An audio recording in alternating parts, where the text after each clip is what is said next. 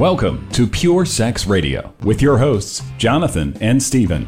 This dynamic program is designed to educate, encourage, and equip listeners with the tools necessary for living a life of sexual purity. Visit us online at puresexradio.com. And now, please welcome Jonathan and Stephen on Pure Sex Radio.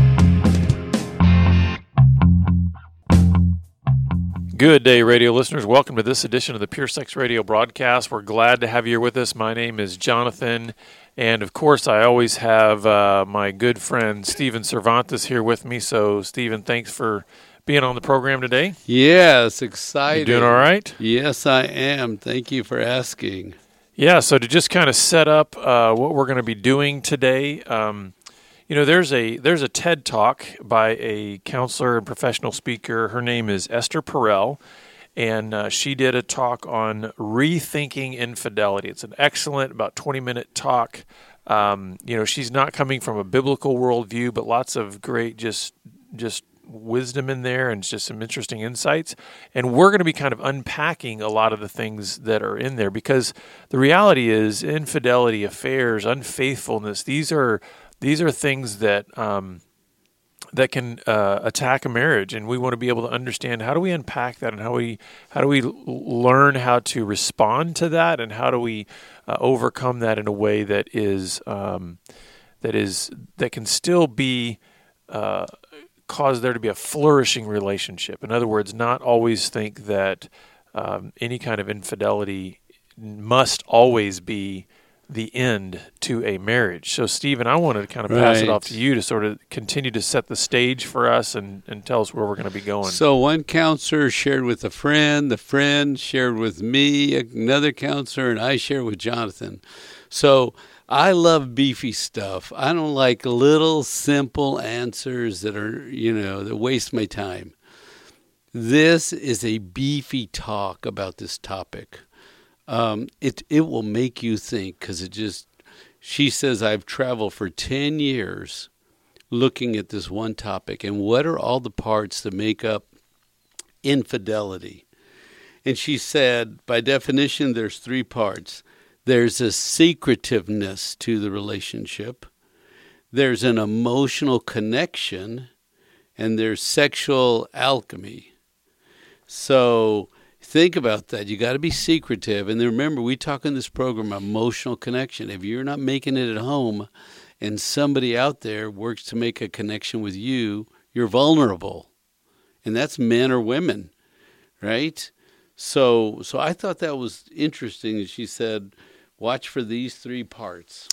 Yeah, and I think there's a, one of the things that she said about the sexual alchemy there is there's this idea that it's almost about the desire, it's almost about the anticipation, it's almost about the longings, even more than necessarily the actual acting out sexually.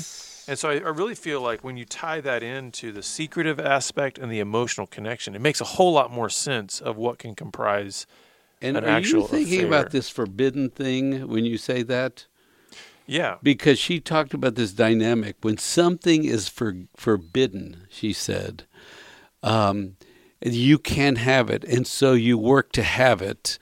Then you feel a new sense of being alive because you can have something that's off limits. And there's a dynamic, right? We all know that if something is sinful and evil and bad, and we go over there, it somehow makes us feel more than just the good kid doing the right thing.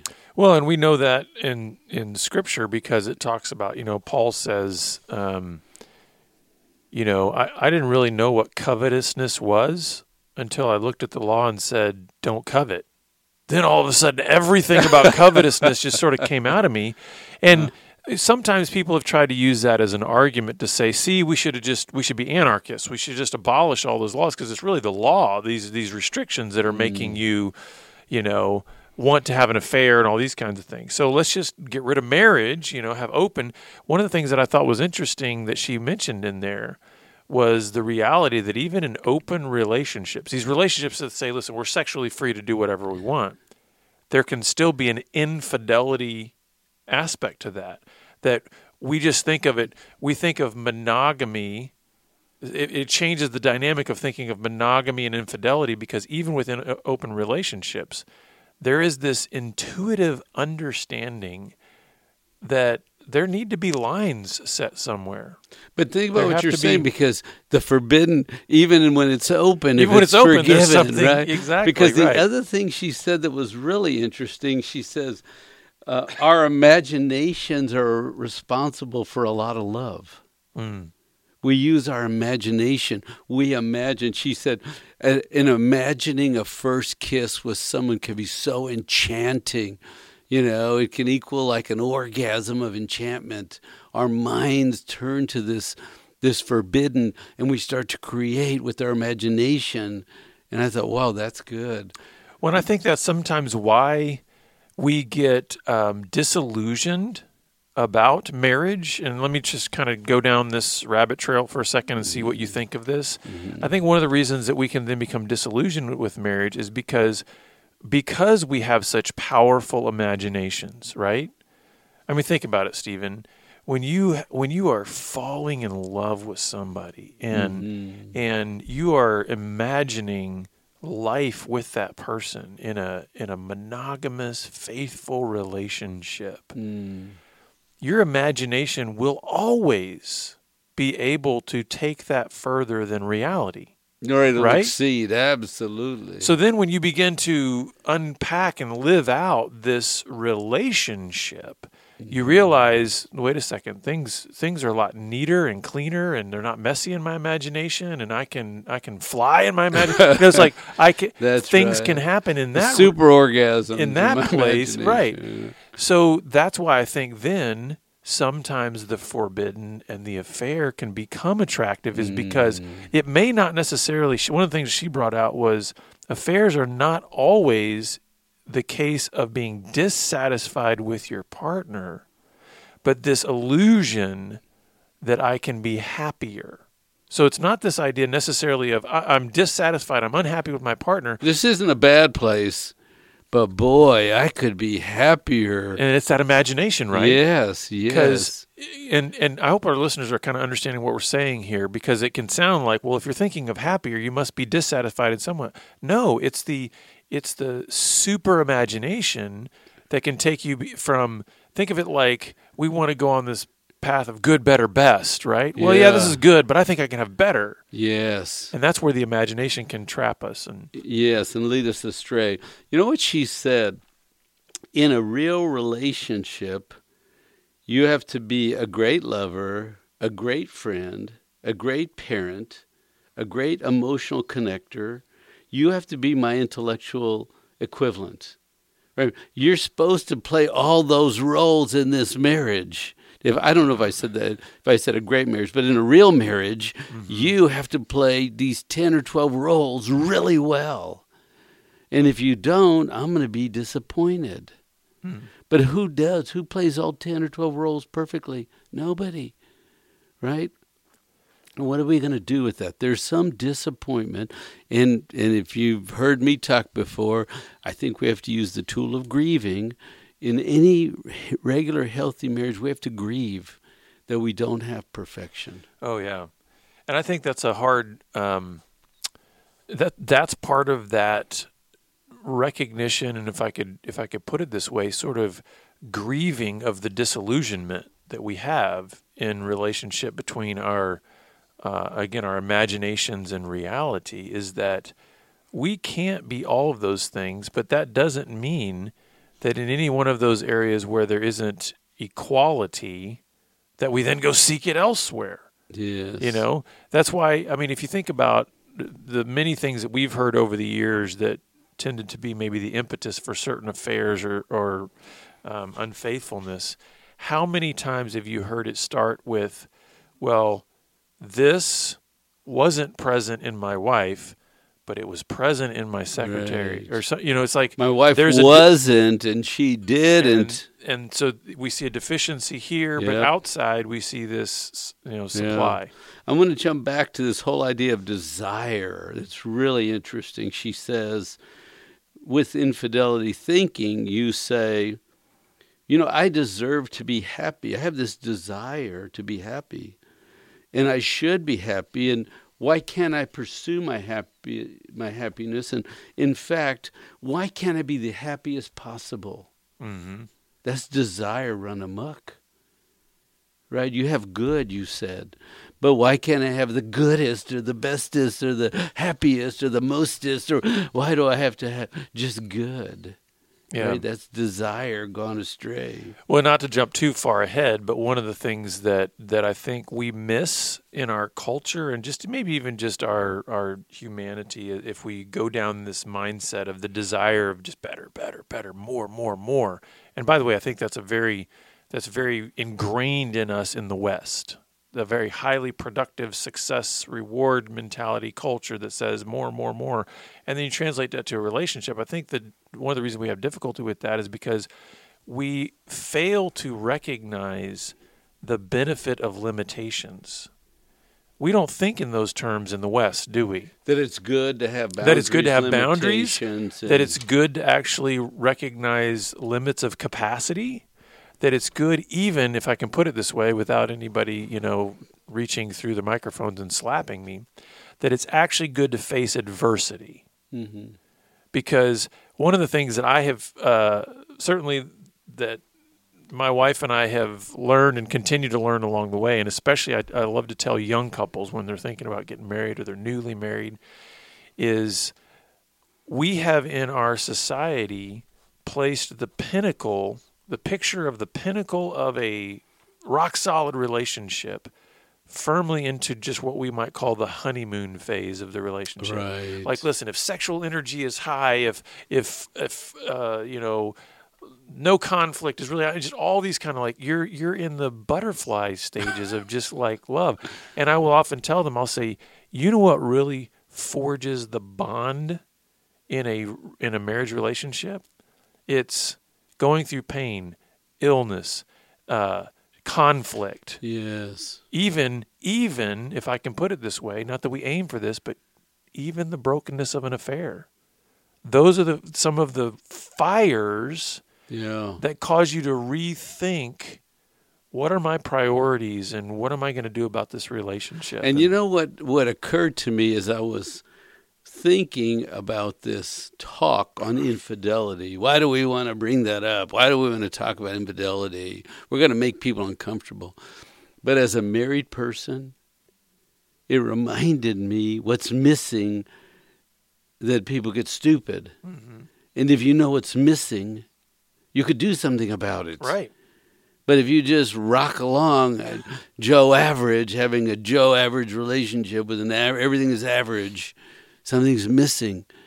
And you know what? She made this incredible statement. She said, if you just took 1% of the energy that a person uses to have an affair and turned it on your marriage, it would translate your marriage. You would never have an affair. You're right. Yeah, exactly. But it would bring all that energy. And think about, we're talking about desire and passion and imagination and effort and secrecy and all that energy. If you brought it home and showed interest in your wife and shook it up and became creative, it would this talk has a potential to energize a marriage.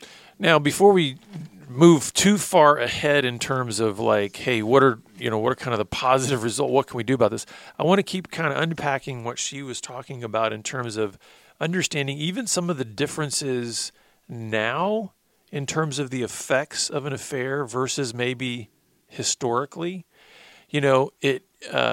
Even 100 years ago, maybe even 50 years ago, the discovery process of an affair. This was good. The discovery process of an affair is very different from the way it is today. Yeah. And so what happens, and I'll describe it in a minute, listeners, but the depth of trauma that a betrayed spouse feels today is much more than maybe somebody from 50 or 100 years ago. The reason being of how things are discovered today. So, for instance, 50 years ago, a wife might find a receipt in her husband's pant pocket for a restaurant and maybe some lipstick on a collar. A handkerchief or a smell or something, yeah. And doesn't diminish a traumatic element to that discovery. Right. Nowadays, a wife might find a message on her husband's phone and then do digging and find hundreds upon hundreds of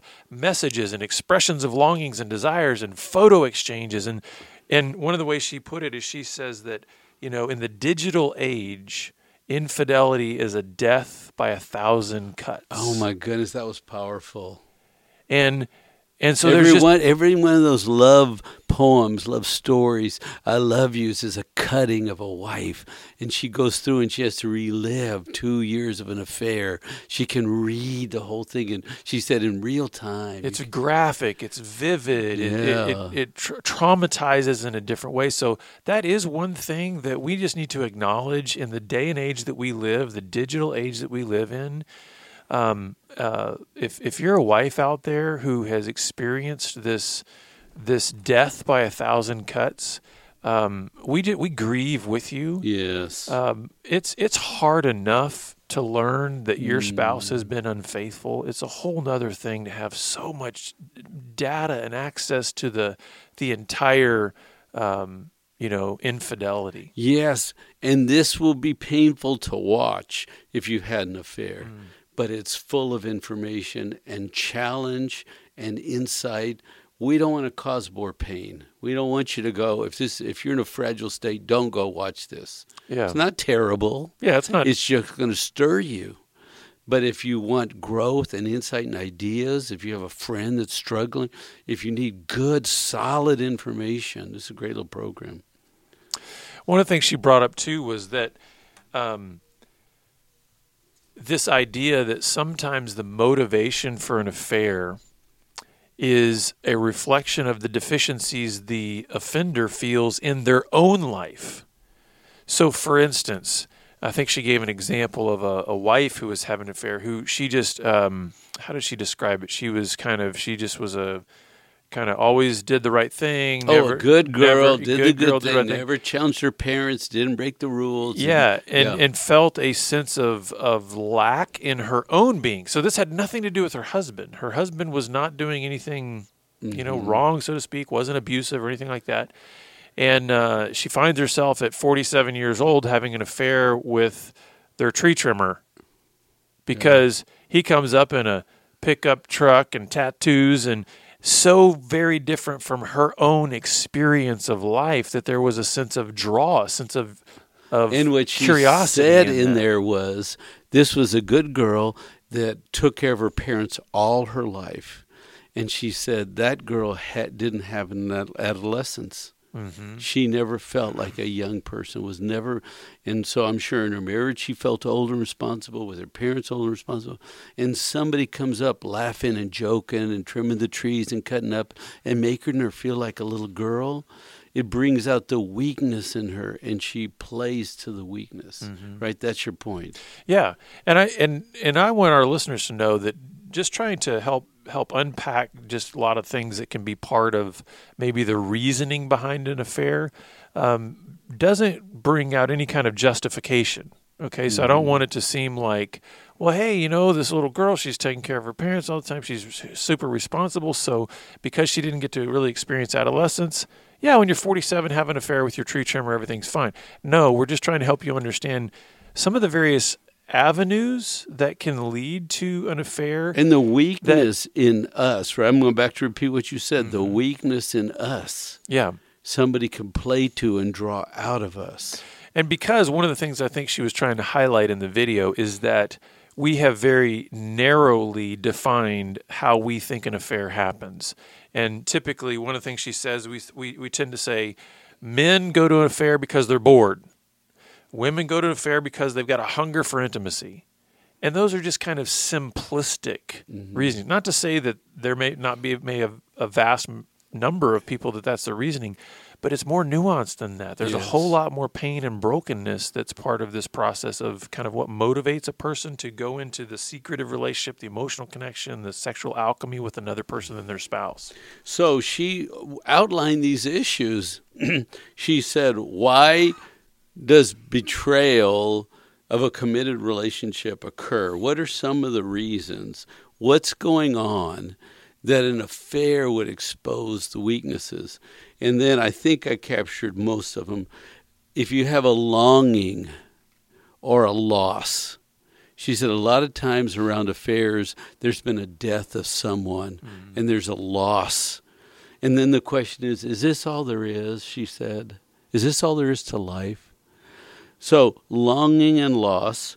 Number 2, the no emotional connection. There's no intimacy, no value, no growth, no I'm special and you're special.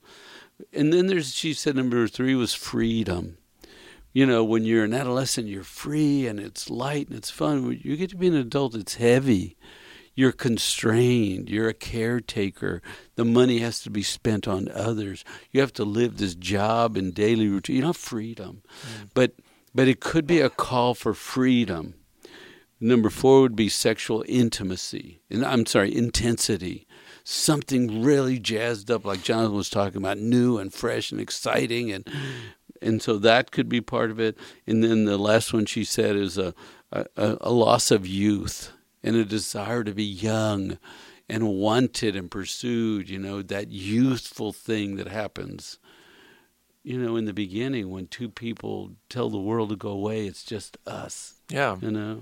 And I guess I would ask then, so regardless of maybe some of the reasoning that leads a person to maybe to consider or even act upon these desires toward an affair, you know, let's talk a little bit about where she kind of went in terms of maybe some of the healing and that I was actually amazed to hear that she said the majority of couples that experience an affair do not separate, divorce. That was powerful. I don't think people realize that. I think people think, again, the normal expectation is, listen, if there's been that kind of betrayal in a relationship, not only is it right for you to disconnect and divorce, but you must. You know, almost like it's a mandate. You have to do that. And you remember what she said? She said, you know what the new shame is? Yeah. She said the new shame is staying with the man who cheated. Mm-hmm. Who can a girl tell? Because her best friend would say, well, get out, leave that jerk. Who can she tell? But is it the best thing? Mm-hmm. Or because go on with that, though. What happens if you stay? Well, so one of the things that she tries to introduce to her clients is the idea that there can be a new perspective gained on life. In other words, she tries to help clients adopt and embrace a discovery mentality towards what might be next. And so many times when you start unpacking all this reasoning that was part of why a person eventually did have an affair, they can recognize some of that brokenness. They can recognize some of the personal healing they may need. They can recognize the relational deficiencies they had. They might recognize the false sense of security they put in these imaginations. They recognize sort of the necessity for boundaries, the reality of just the messiness of relationship. And so it gains it's allowing a person in some ways to kind of step out of the imaginary and sort of re-engage the real. Yes. And she made this line that sort of fits with that. She says, sometimes an affair will beat back the deadness I feel inside. Right? Well, what was going on? I was feeling dead in this relationship, and I needed something to wake me up. So I started my imagination, and I let my passions run wild. But she says, after an affair, we cannot live in status quo anymore. Mm-hmm. The status quo is broken. Now we have to have new, deeper conversation. I love that. Yeah. From the brokenness, new life. Mm-hmm. Right? She said, somebody will say to her, do you encourage affairs? Are you pro-affair? She goes, no. But have you ever heard somebody say, I had cancer and it changed me forever? Yeah. She said, I'm not going to advise an affair any more than I would advise that you get cancer. Yeah. But then the reality that if those things do occur in your life, they don't have to be the only lens through which you see life from that point forward. That you can realize that, wow, I may not have wanted to be, especially if you're the betrayed, if you're the one that's been betrayed, you certainly weren't the one that wanted the affair. You weren't the one that wanted cancer. But can you allow that sort of new reality to give you a lens through which you can discover areas of growth and see things differently? So the whole idea of asking new, deeper questions, better dialogue. I'm excited to say we're developing some material for new, better dialogue. This is so affirming of the work we're doing in this ministry to provide tools for men to engage their wife better. Do you understand? We're talking about protecting themselves from infidelity. Moving closer to God and your wife is self-protection. Mm-hmm. And so we got some new stuff that's coming out. Watch for some new training material. But she said, ask better questions now. What did this mean? What was over there that wasn't over here? Mm-hmm. She said, don't ask for the details of what happened.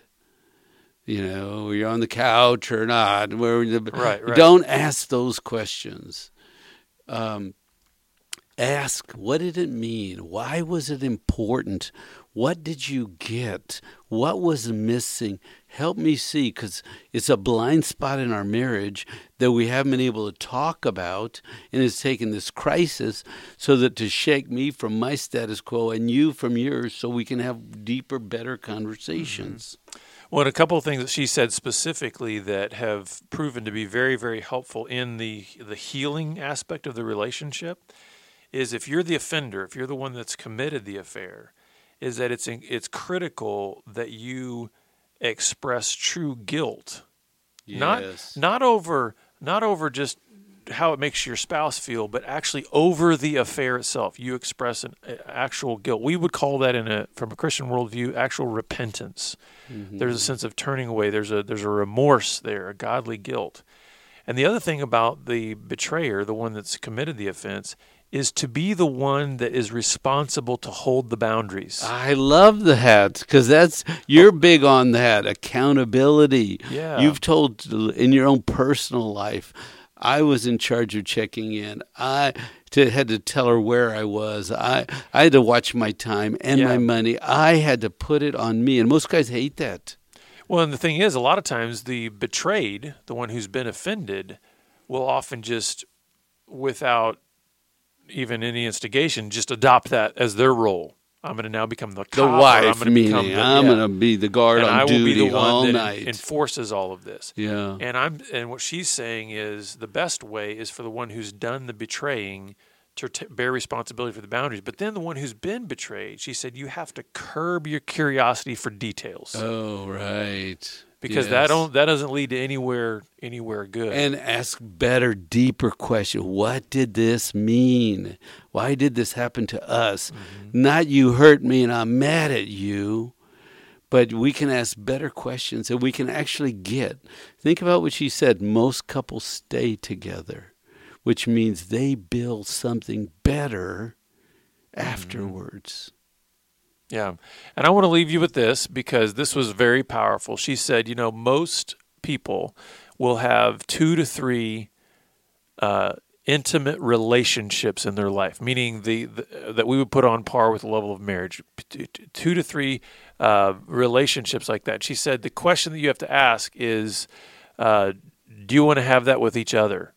So the idea is, let's see about building. In other words, there's a metamorphosis that happens even to a marriage to the same person, and are we willing to go through that transition? Now, the transition doesn't always have to be an affair, but the realization that we're going to hit stages and seasons in life where asking better questions and being able to wanting to pursue a deeper intimacy are necessary. And so, if you would like help on your journey, please reach out to us. You can go to our website at puresexradio.com or follow us on Twitter at puresexradio. And we're glad you've been with us, and we look forward to having you back here again next time on the Pure Sex Radio broadcast. Thanks. Pure Sex Radio is paid for by Be Broken Ministries. Visit us online at puresexradio.com.